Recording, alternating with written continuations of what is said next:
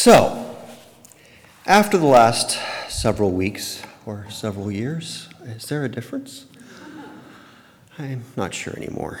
Naming and bringing the weight of the world and the pressures of this time of year into this space, as Sarah did so well with her visual elements in worship last week at retreat, and then hearing this scripture from James about the dangers of the tongue, my response is,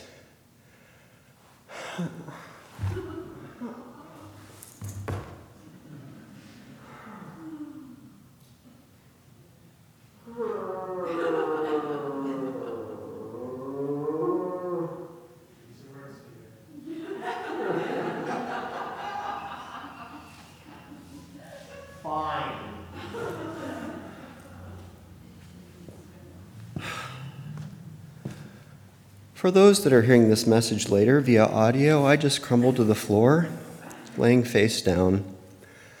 I might have moaned a little bit. Okay, and if everything going on in the world wasn't bad enough, James has to also single out teachers.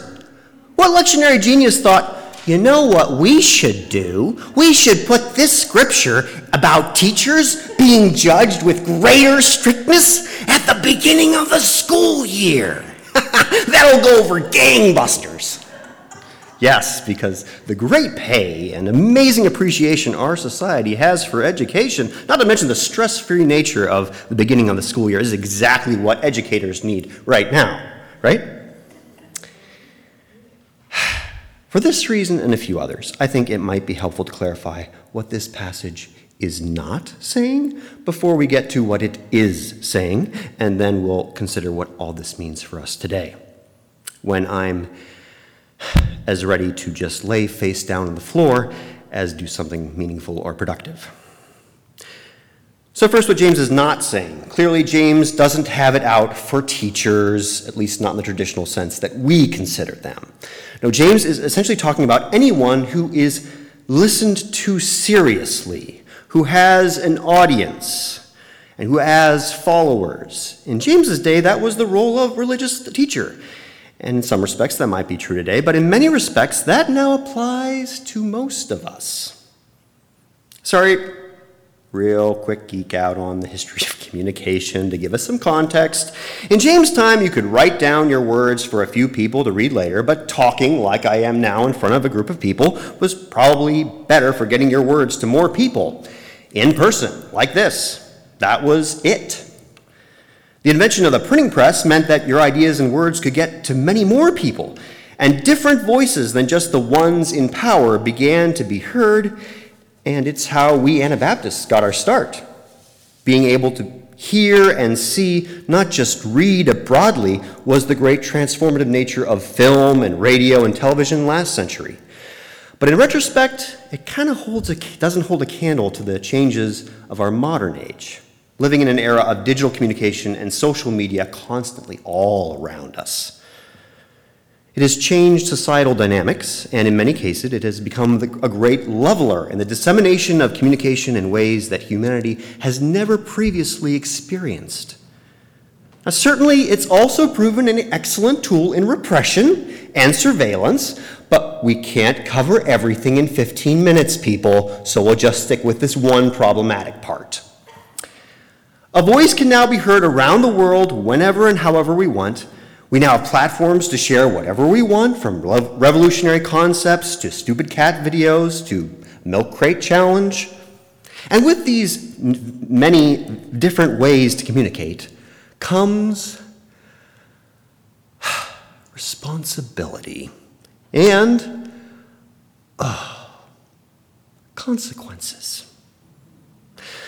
So all that to say, James has something to say here to all of us, not just the crazy, over stressed out teachers among us. The other thing that James is not saying is don't talk. This is not your grandmother saying, if you don't have anything nice to say, don't say anything at all. No, that's not James. That's not following Christ. It may be a better starting point than a lot of other alternatives, But not talking can be just as damning and dangerous as saying hurtful things. There are centuries of white complicity to back this up. There are 2 millennia of Christian complicity cozying up to power in all sorts of settings to back this up. So if James is not telling us to zip it, what is James saying? He is eloquently reminding us of the incredible power we hold in our ability to communicate. For all the thoughts in our head and all the works of our body that James was all for us doing, he recognized that none of it could hold a candle to the power of our tongue. With our words, we can change the world. With our voices, we can sing and praise our Creator together. Speaking out of God's love, we can bring healing and hope to a broken, hurting world. Look, James is showing us what he intends by the very act of sharing his message with us.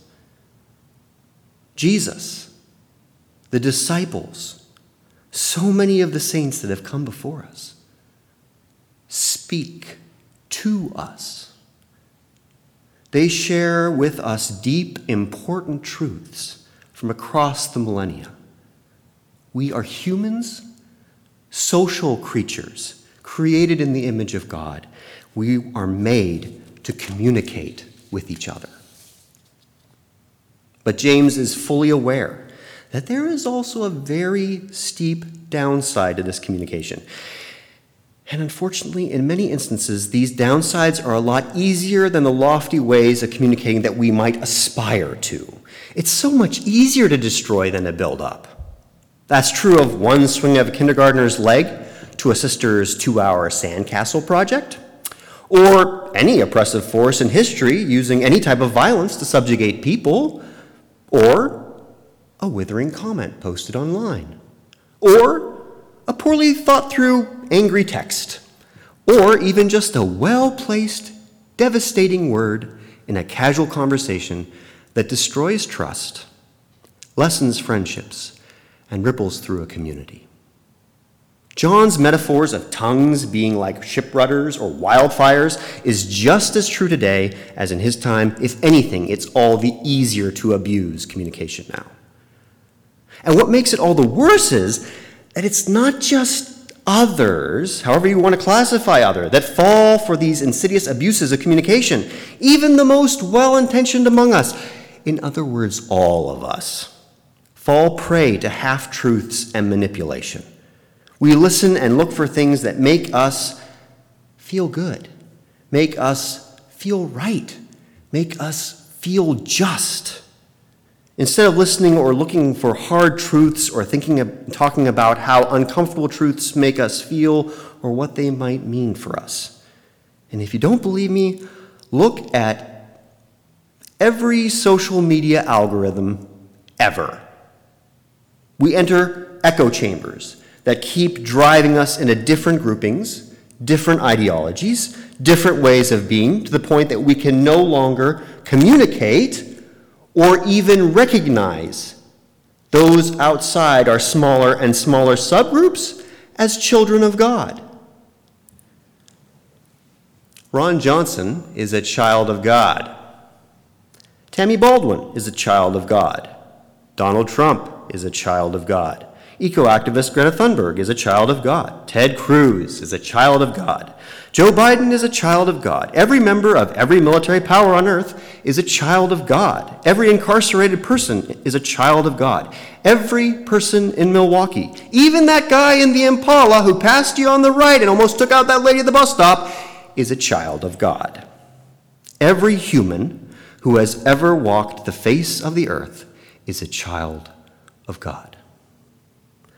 With our tongues, we bless God and curse those made in God's likeness. It's just so easy to do. And so often they're asking for it.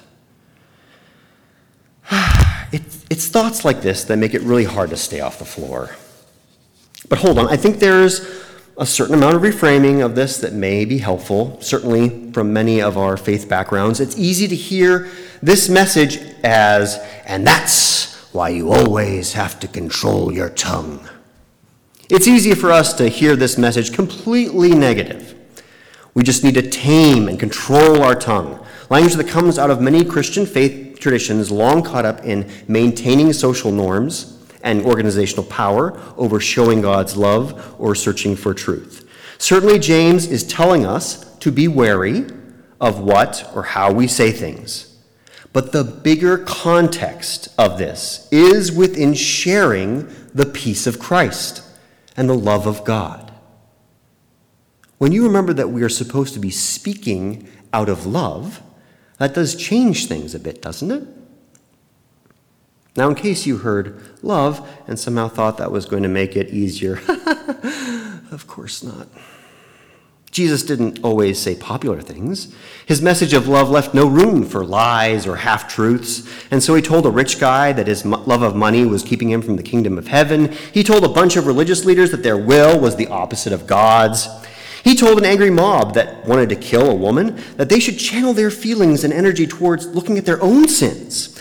He told one of his closest friends, the Apostle Peter, that Peter wasn't going to be as good a friend as he thought he was. He publicly shared that he was the Son of God, which got him killed by the state, with the blessing of the religious leaders of his own faith background. Speaking the truth in love often isn't fun or easy. Fortunately, we're not asked to do it in such dramatic ways most days, or maybe even most lifetimes. But as followers of Christ, we are asked to do it. So we've covered what James isn't saying. We've considered what he's talking about. What does this mean for us? What does it mean for you? What does it mean for me? What does it mean for Milwaukee Mennonite? To speak the truth in love. I'm going to briefly share some thoughts on what that might mean, but I encourage you to keep asking yourself that question from time to time. Whenever or however you might be communicating with others, what does speaking in love look like right now? In this moment? Well, obviously it means we can't hate. Really easy to say, really hard to do. One idea that recently helped me get a grasp of how to maybe stop letting hate creep in was something I heard on a podcast with Richard Rohr. We need to recognize the inherent dignity for everyone and everything. It's a lot harder to speak evil against someone if you are actively recognizing their inherent dignity. It's maybe not enough on its own, but it's a good place to start.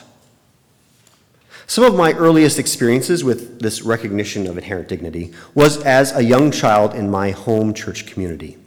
There were so many elders that would take the time to greet me when I arrived to church, that would genuinely ask how I was, that would want to know what was going on in my life. Experiencing that recognition of inherent dignity as someone feeling small, or as someone with an unclear voice, or as someone who just feels out of place, can make such a difference. You can find this recognition in all sorts of situations.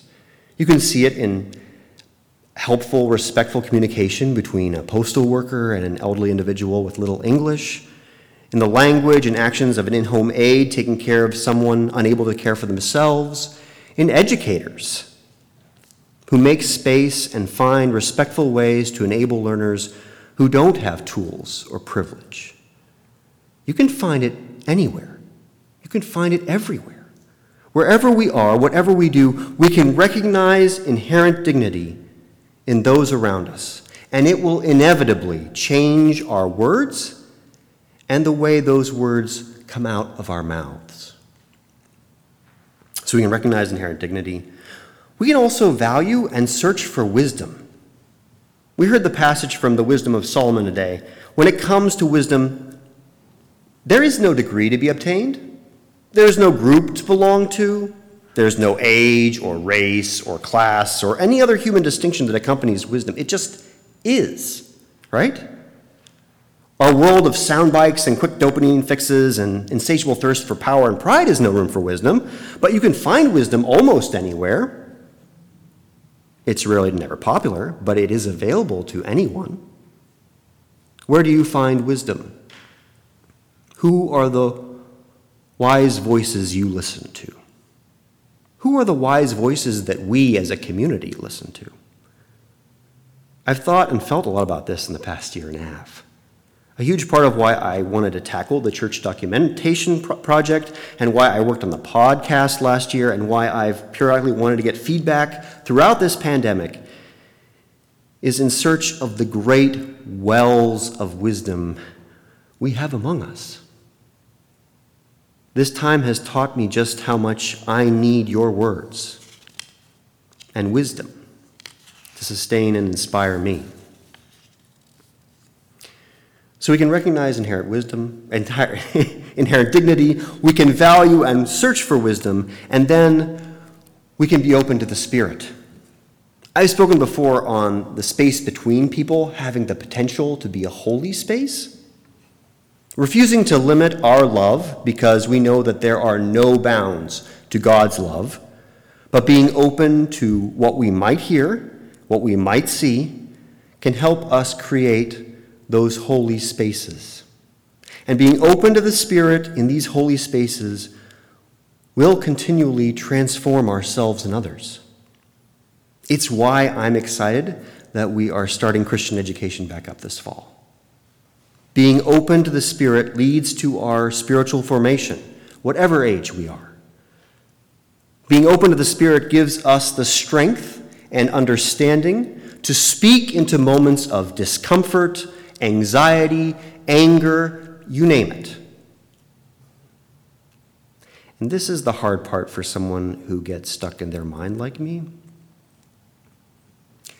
We won't always say the right words or even achieve better outcomes, but that's still okay. I heard a sermon from MCUSA's convention this past summer in which a pastor shared that she could always tell when God was with her, when she was speaking out of love, and that it showed in her interactions with the people around her. I think that's wonderful. I think that's true. But I also want to caution that you can still do harm with what you perceive as the love of God on your lips. We are humans. And while we may be open to the Spirit, we will still fail. We will still mess up. James has made abundantly clear just how colossal and damaging that can be, especially by a voice that has gained trust. And I will admit that this danger has tempted me at times to just not engage. It feels safer, but it's not. We are called to try. We are called to speak truth in love. And if we try to communicate in this way, we will do much better on the whole ratio of helpful to harmful. The world will be better off. I've mentioned 3 things that we can do to help us speak out of love, but there are so many more profound, important aspects that I didn't cover here. How do we speak in love all the time, however we share? Certainly how we communicate in love is unique to each of us, but it's also something we need each other to do successfully. So young people, listen up. We need your help. We need to hear your thoughts and see how you text or message or post or tweet. We need to see how you speak in love.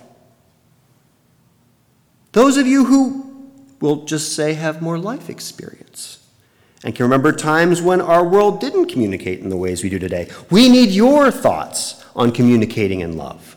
We all need examples and experiences outside of our own to help us understand how we can better, more faithfully, and truthfully share ourselves. So please, share your examples with me, with us.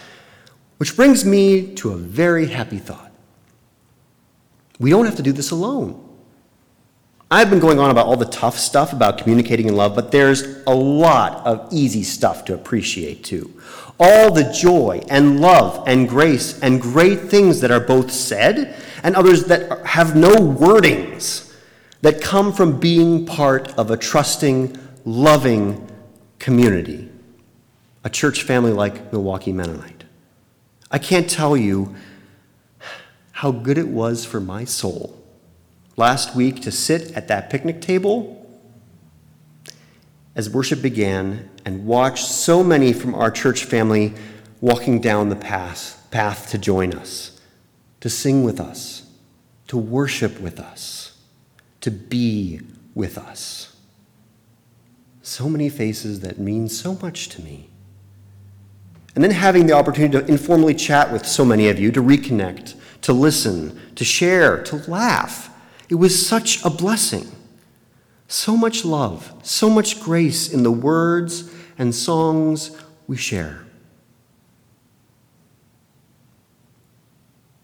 That's what keeps me off the floor. That's what keeps me coming back every week.